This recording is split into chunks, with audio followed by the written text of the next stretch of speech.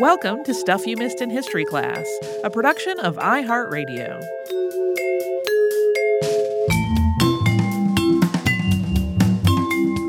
Hello and welcome to the podcast. I'm Tracy V. Wilson. And I'm Holly Fry.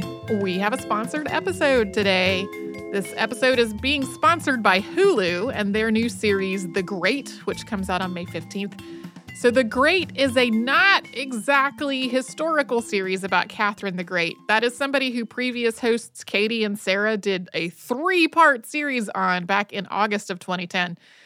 Even at 3 parts, though, there are so many other things that we could talk about with Catherine the Great. And so we had tons and tons of ideas when Hulu asked us about sponsoring the show. We wanted to choose something that was more toward the fun end of the spectrum because The Great's tone is pretty satirical and comedic. So something else that was often comedic was the operas that Catherine the Great wrote. And that is what we are going to talk about today. We don't want to repeat too much of what is already in the archive, but we do want to give folks a quick refresher on who Catherine the Great was, just so you have some context. In 1729, she was born Sophie Friederike Auguste, a princess from Prussia.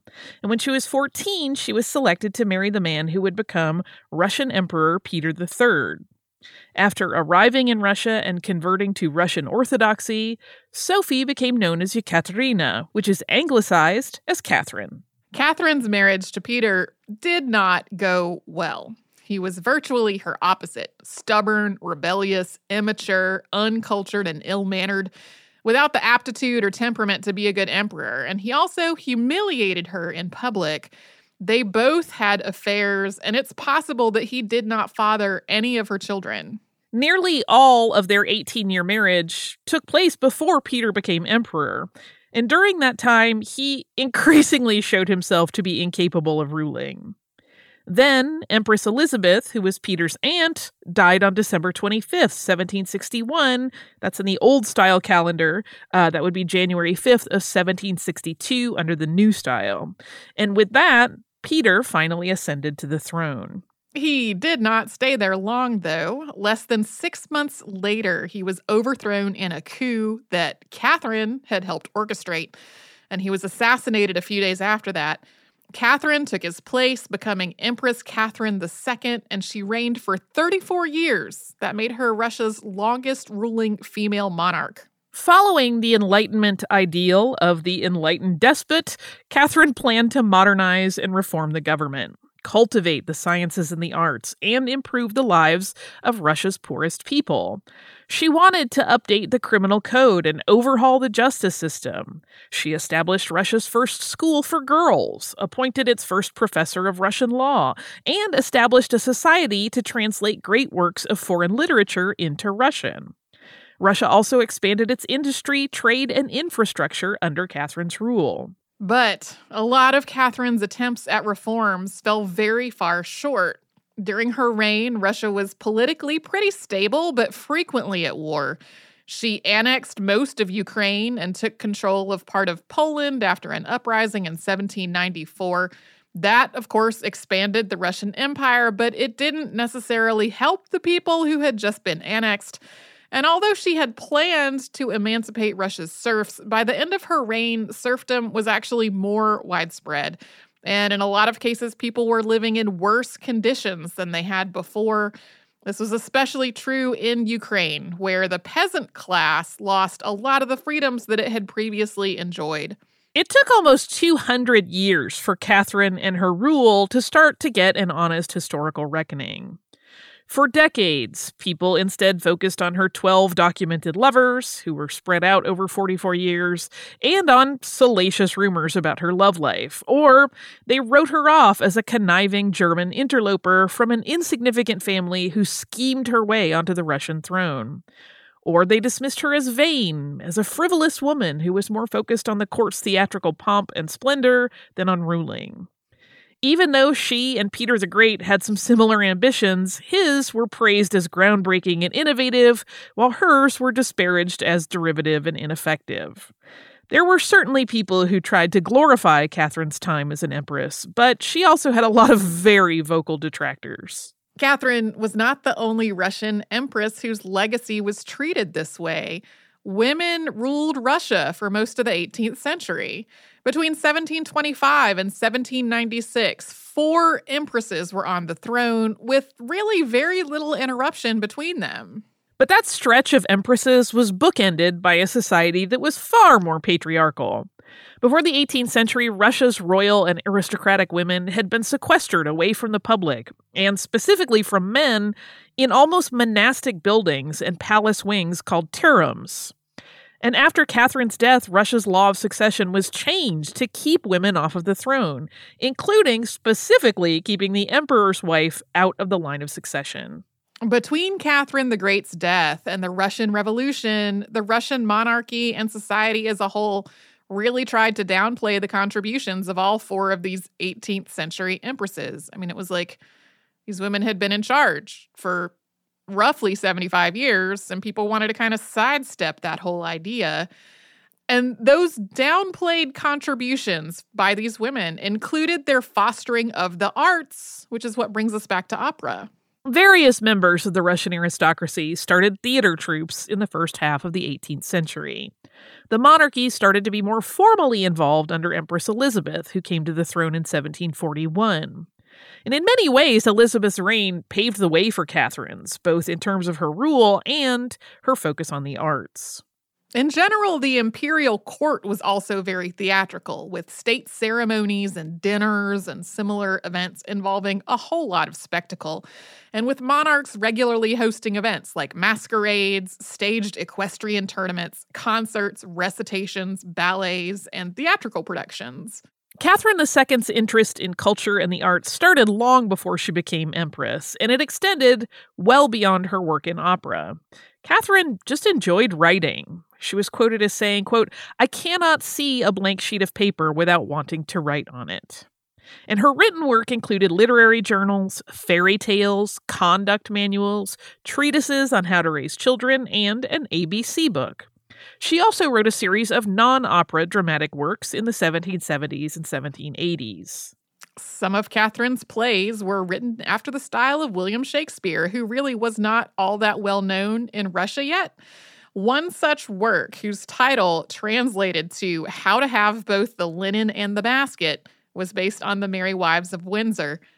I love that title a whole lot.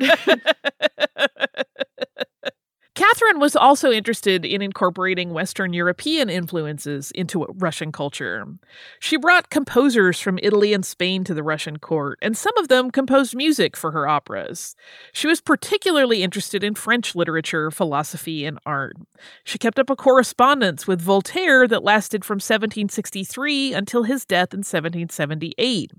She also bought Denis Diderot's library, and she hired him as a librarian. She had a relationship with Baron Friedrich Melchior Grimm, who was originally from Germany, but started a French cultural newsletter and was a huge proponent of French culture. Catherine's affinity for French literature, philosophy, and culture was not universal, though. She was not as fond of Rousseau because she found some of his work to be anti-Russian. While she really, really loved more Western European culture and art, Catherine has also been described as more Russian than the Russians. She wanted the Russian arts to be Russian, not simply to be imitations of foreign work. So while she was drawing from European influences, she was also writing in Russian and working with Russian playwrights and composers. She incorporated Russian idioms and colloquialisms into her work. She also wrote specifically about Russia, including grounding her plays and stories and operas in Russian history and folklore. Catherine's work as a librettist really drew on her love of Russia and her desire to create an authentic Russian style of opera and theater. And we're going to start getting deeper into that after we have a little sponsor break.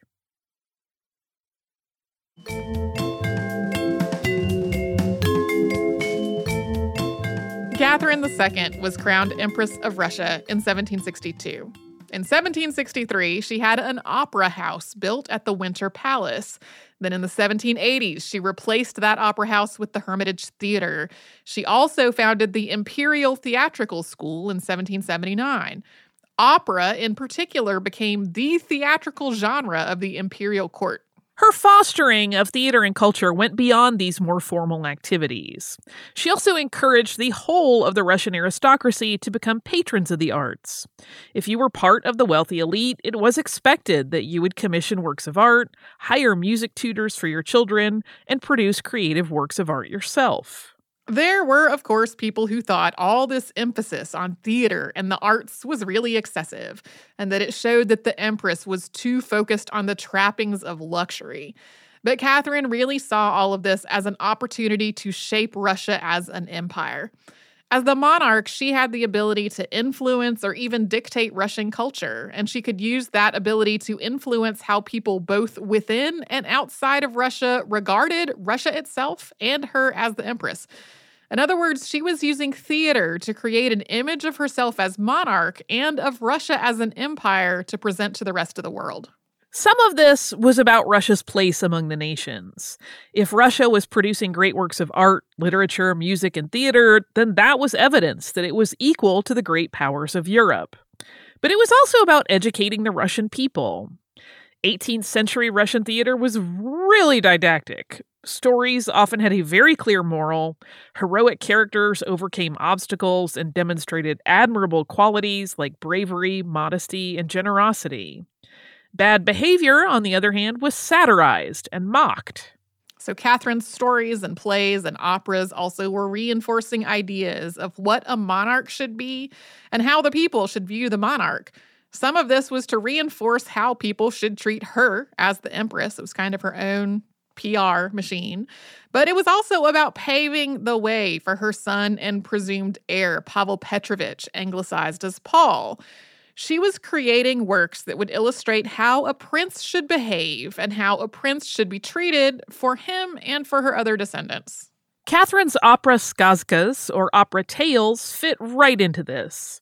Skazka is a Russian word for story, but it is also often used to mean a fairy tale. And these were comic operas, with both sung and spoken dialogue, along with dances and musical interludes. Most of them played for the aristocracy at the Hermitage Theater and for the public at St. Petersburg's Comedy Theater. These were lighter works. They had happy endings, and they often wrapped up with the main character getting married. Catherine thought of the opera skazka as a distinctly Russian form of opera, equal to comic opera forms in Italy, France, and Germany. Catherine wrote the librettos for these opera skazkas, although she didn't write verse, so she left the poems and the song lyrics to her collaborators. She was still really involved in this part of the libretto, though. She usually had a direction in mind for the songs and the musical themes, and she personally selected the composers and the lyricists and then worked with them to carry out that direction. When it came to producing the performance, she also had an active hand in the costumes and the sets and the direction. A lot of times she went to multiple rehearsals and gave the actors notes. Wouldn't everyone want to get notes from the Empress? That sounds terrifying. It so does. I mean, I did theater in high school. I studied it in college. It was my major. And getting notes from anybody was excruciating. But the idea of getting notes from the ruler of the country. Oh! During her lifetime, Catherine was not often credited by name when the opera was performed or when its libretto was published. But especially when it came to the performances for the aristocracy at the Hermitage Theater, people generally knew that they were watching something that the Empress had written. So chronologically, by when they were staged, Catherine's 4 opera skazkas were Fyvie, Boleslavich, Champion of Novgorod, The Brave and Bold Knight Akredik, and The Woebegone Hero Kazimedovich. These were performed for the first time between 1786 and 1789. All 4 of them tell the story of a teenage prince who grows and matures over the course of the opera. In 2 of them, the prince's mother is a widow who's raising him alone. And in general, the female characters in each of these operas are all women and girls who support the prince somehow. So they're the mothers, the sisters, the nurses, the nannies, and the prince's eventual bride.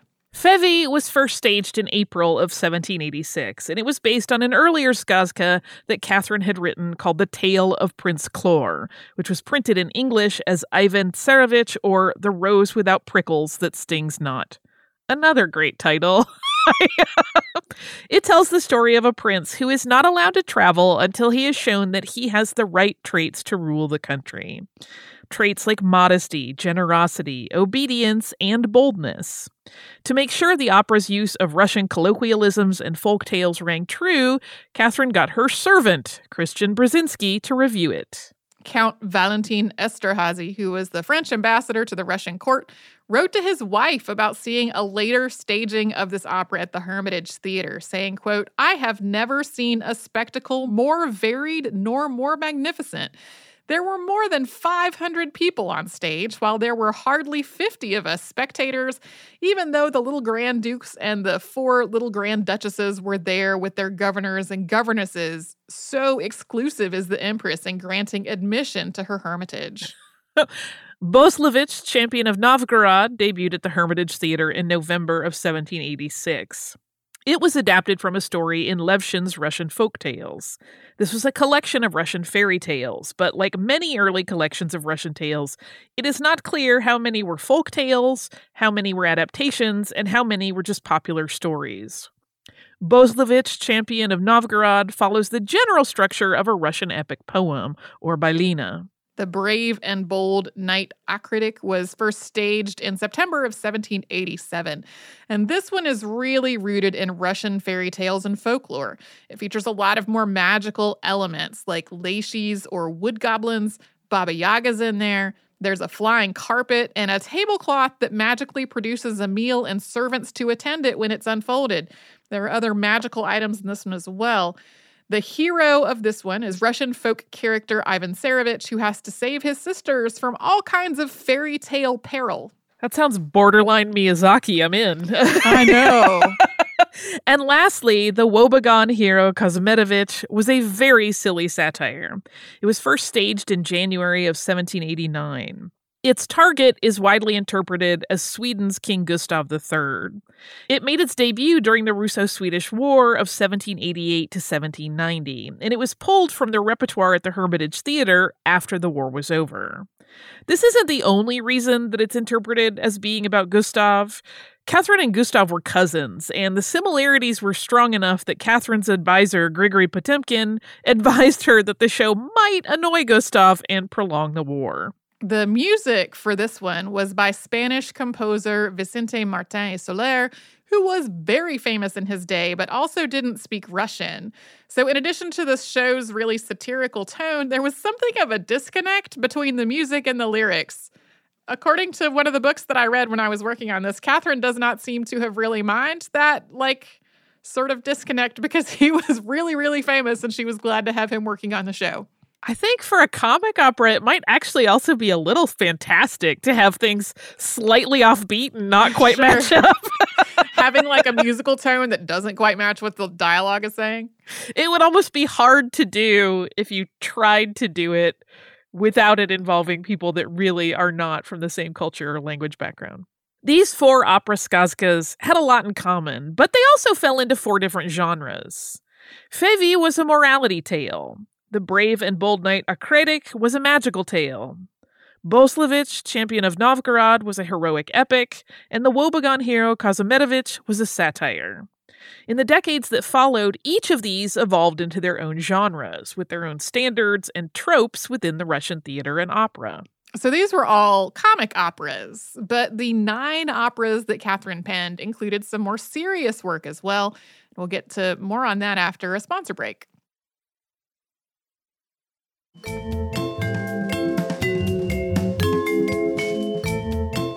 So as we mentioned a moment ago, the operas that we talked about before the break were all comic operas, generally light, often very fanciful, with happy endings, usually with the wedding.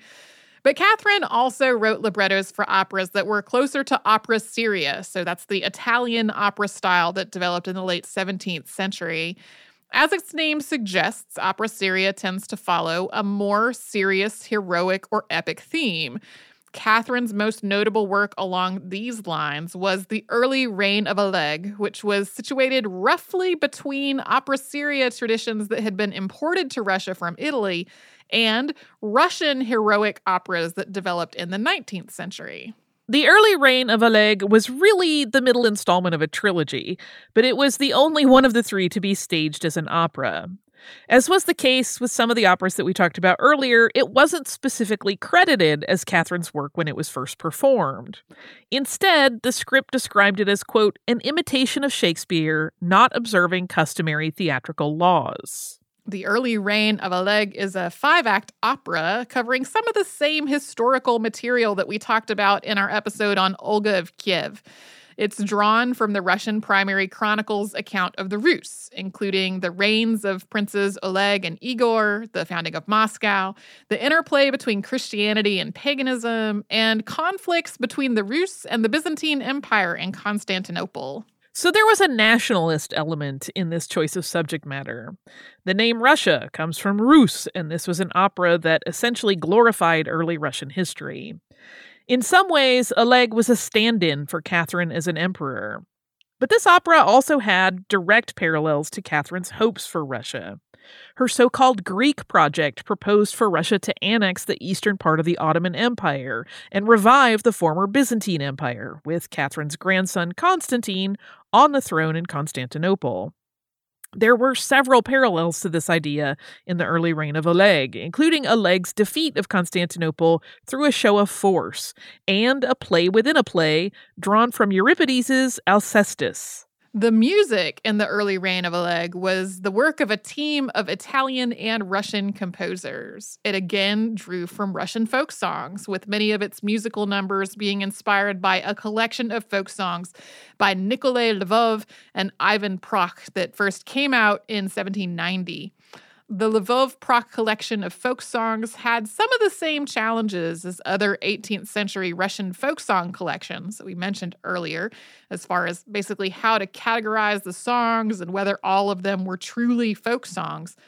Even so, this collection, which had about 100 songs in its first printing, became hugely influential to Russian composers like Mikhail Glinka and Modest Mussorgsky, as well as composers from outside Russia, including Ludwig van Beethoven. Catherine started working on the early reign of Oleg in 1786, but not long after that she had to put it aside. Russia went to war with Turkey in 1787 and then with Sweden in 1788, so Catherine had other things to focus on. And she also recognized that the opera's themes would have more impact if they were staged after a Russian victory, or at least when victory seemed likely. When the early reign of Oleg was staged in the fall of 1790, Russia had signed a peace treaty with Sweden and had won a series of battles in the war with Turkey, which seemed to be coming to a close. It was staged for a second time in 1795, and its libretto was published in multiple editions. People who have studied this opera in more recent decades have pointed out a lot of parallels between the opera and Catherine's objectives and policies. It's really deeply connected to Russian identity and politics, and one of its themes was that Russia had been a great empire that could be restored to greatness. Like Catherine's comedic work that we talked about earlier, the early reign of Oleg was definitely something that she wrote for a specific purpose. It's a really good example of how Catherine chose exactly when and how to stage her operas when she wanted them to have a particular impact. Catherine's influence on the development of Russian opera wasn't confined to just the 5 specific works we've talked about today. She wrote other works as well, including, as we've mentioned, 9 total operas and various other plays ranging from 1 to 5 acts. But beyond that, she also strongly encouraged the aristocracy, as we said, to commission and stage works of their own. Thanks to the ongoing advocacy of Catherine and Russia's other 18th century monarchs, at least 150 Russian comic operas were written in the 1700s. Collectively, these works established Russian folk songs as a major source of musical influence for Russian composers. They also lay the groundwork for combining Western musical and theater traditions with Russian culture. And they established a number of common themes and tropes in Russian comic opera, including peasants and merchants as characters, monarchs masquerading as peasants and vice versa, and comic operas that ended with a big elaborate wedding. As a more serious opera, the early reign of Oleg was also one of the precursors to the Russian tradition of nationalist historic opera. It also combined European and Russian musical traditions with a focus on Russian history. Catherine's comic and serious operas and the standards that they helped set in the 18th century really helped build the foundation for the golden age of Russian opera. That was really more in the 19th century. In the 1820s and 30s, when various composers were describing their own work as Russia's first opera, for the most part, they were talking about compositions that had a lot in common with what Catherine and others had been doing at least 50 years earlier. These 19th century first operas, in quotation marks, also combined Russian folk music and elements of Russian history or folk tales and influence from both Russian and European music and theater, just like Catherine had done. This idea that 19th century composers wrote Russia's first operas has persisted until today. For example, a 2004 Encyclopedia of Russian History that was part of the background reading that Tracy did for this episode described Mikhail Glinka's A Life for the Tsar, which came out in 1836, as the first Russian national opera. It cited the work's retelling of Russian history with a libretto in Russian and a musical style that combined European techniques with Russian melodies, even though the early reign of Oleg had done all of those same things. 19th century composers definitely developed and standardized Russian music and opera. That happened for sure. A group of composers known as the Mighty Five intentionally set out to create a national school of Russian music, one that was uniquely and distinctly Russian. The Mighty Five included people like Modest Mussorgsky and Nikolai Rimsky-Korsakov. Other famous Russian composers of this same Golden Age era included Fyodor Ilyich Tchaikovsky, and these and other people, mostly men, unquestionably produced musical masterpieces during this time. But a lot of the writing of that time made it seem as though these 19th century composers did it all from scratch, rather than building on the 18th century work that was developed and propagated thanks in large part to Catherine the Great. Like they had a quick meeting and said, we got to write musical masterpieces, you guys. You know what we're going to do? We're going to invent Russian opera from scratch. A big reason for this erasure is that after Catherine's death, her opera legacy was treated much the same way her legacy as empress had been. When her son Paul became emperor, he intentionally rolled back a lot of her reforms and otherwise tried to erase her legacy. He was also the one who implemented the law of succession that we talked about earlier, which would have kept Catherine off the throne if it had been in place when she lived. It was also Paul who decided to exhume the remains of Peter III, crown them, and have Catherine's body lie in state next to them, with Catherine specifically not crowned, before then burying them side by side. Yeah, there was as much effort as possible to undo what she had done. And the treatment of her literary legacy was really similar to the treatment of her legacy as ruler. Paul and his successors destroyed Catherine's manuscripts and memoirs, although a lot of them survived thanks to copies that were in other people's possession. They also banned her courtiers and associates from publishing their own journals and memoirs. Government censors refused to allow biographical material about Catherine to be published, both to keep her from overshadowing her successors and to keep her reputation from tarnishing theirs. There was just an intentional effort to minimize her legacy overall as a writer and as a librettist. And to be clear, Catherine was not a composer. She worked with composers to create the musical elements of her operas. But the traits that came to be regarded as hallmarks of the golden age of Russian opera were all things that she intentionally put into her own work and encouraged others to do in the second half of the 1700s. It's possible that if Catherine had focused her own efforts differently in the 18th century, or if she hadn't cared about opera at all, Russian opera could have evolved quite differently. Yeah, what would it have been like if she just didn't have any of those Russian folk tales and fairy tales as part of so many comic operas? I would need to learn a lot more about, I would need to be a sort of total Russian opera expert, which I am not, to really speculate on that. What? You're not? No. I do love Tchaikovsky, but that's more on the ballet end of things. Yeah.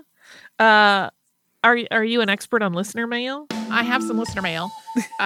When I read this listener mail, I got choked up, and then I decided to do something that choked me up more. So we're going to see how this goes. All right. This is from Becky. Becky says, Dear Tracy and Holly, hi. I hope that you and yours are doing okay in these scary times. We are recording this on April 21st. It is still scary. Thank you for all of the hard work that you've been doing to keep making podcasts. I've really been enjoying the offbeat history episodes, as well as all the behind-the-scenes commentary. In your April 3rd episode, you mentioned that you wanted to do a story on Emily Dickinson, and that you wanted to visit Amherst and see all the places where she lived and worked. I live near Amherst, and a few years ago, I found her grave in the Old Town Cemetery. The top of her gravestone was covered with flowers and stones that people had left for her. A few people left pens and pencils on her grave too, which I found very moving. What had the biggest impact on me, though, was that one person had copied out the poem, Hope is the Thing with Feathers, and wrote at the end, thank you. It was really beautiful to see all of these tangible markers of how much her poetry meant to people. And I hope that you get to see it too someday in the future when we can all travel again. Till then, take care and stay safe. Becky. The reason that I'm so moved by this email is because that poem is very moving, and I felt like it would be a very good thing to read in these times that we are in. And it is Emily Dickinson's Hope is the Thing with Feathers. Hope is the thing with feathers that perches in the soul and sings the tune without the words and never stops at all. And sweetest in the gale is heard, and sore must be the storm that could abash the little bird that kept so many warm. I've heard it in the chillest land and on the strangest sea, and never in extremity it asked a crumb of me. I did that in one take.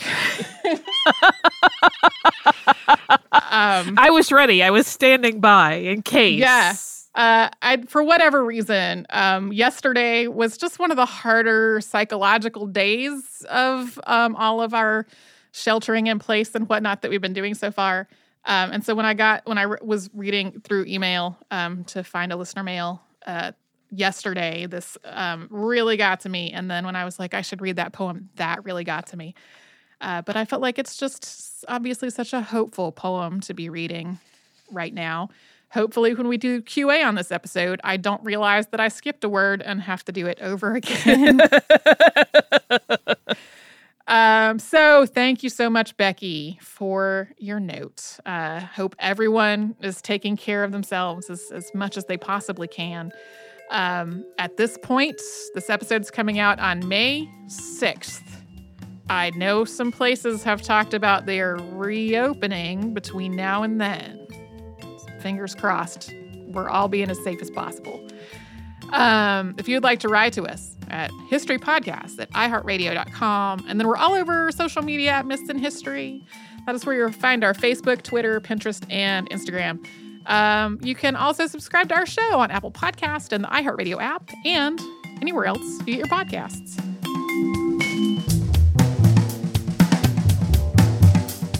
Stuff You Missed in History Class is a production of iHeartRadio. For more podcasts from iHeartRadio, visit the iHeartRadio app, Apple Podcasts, or wherever you listen to your favorite shows.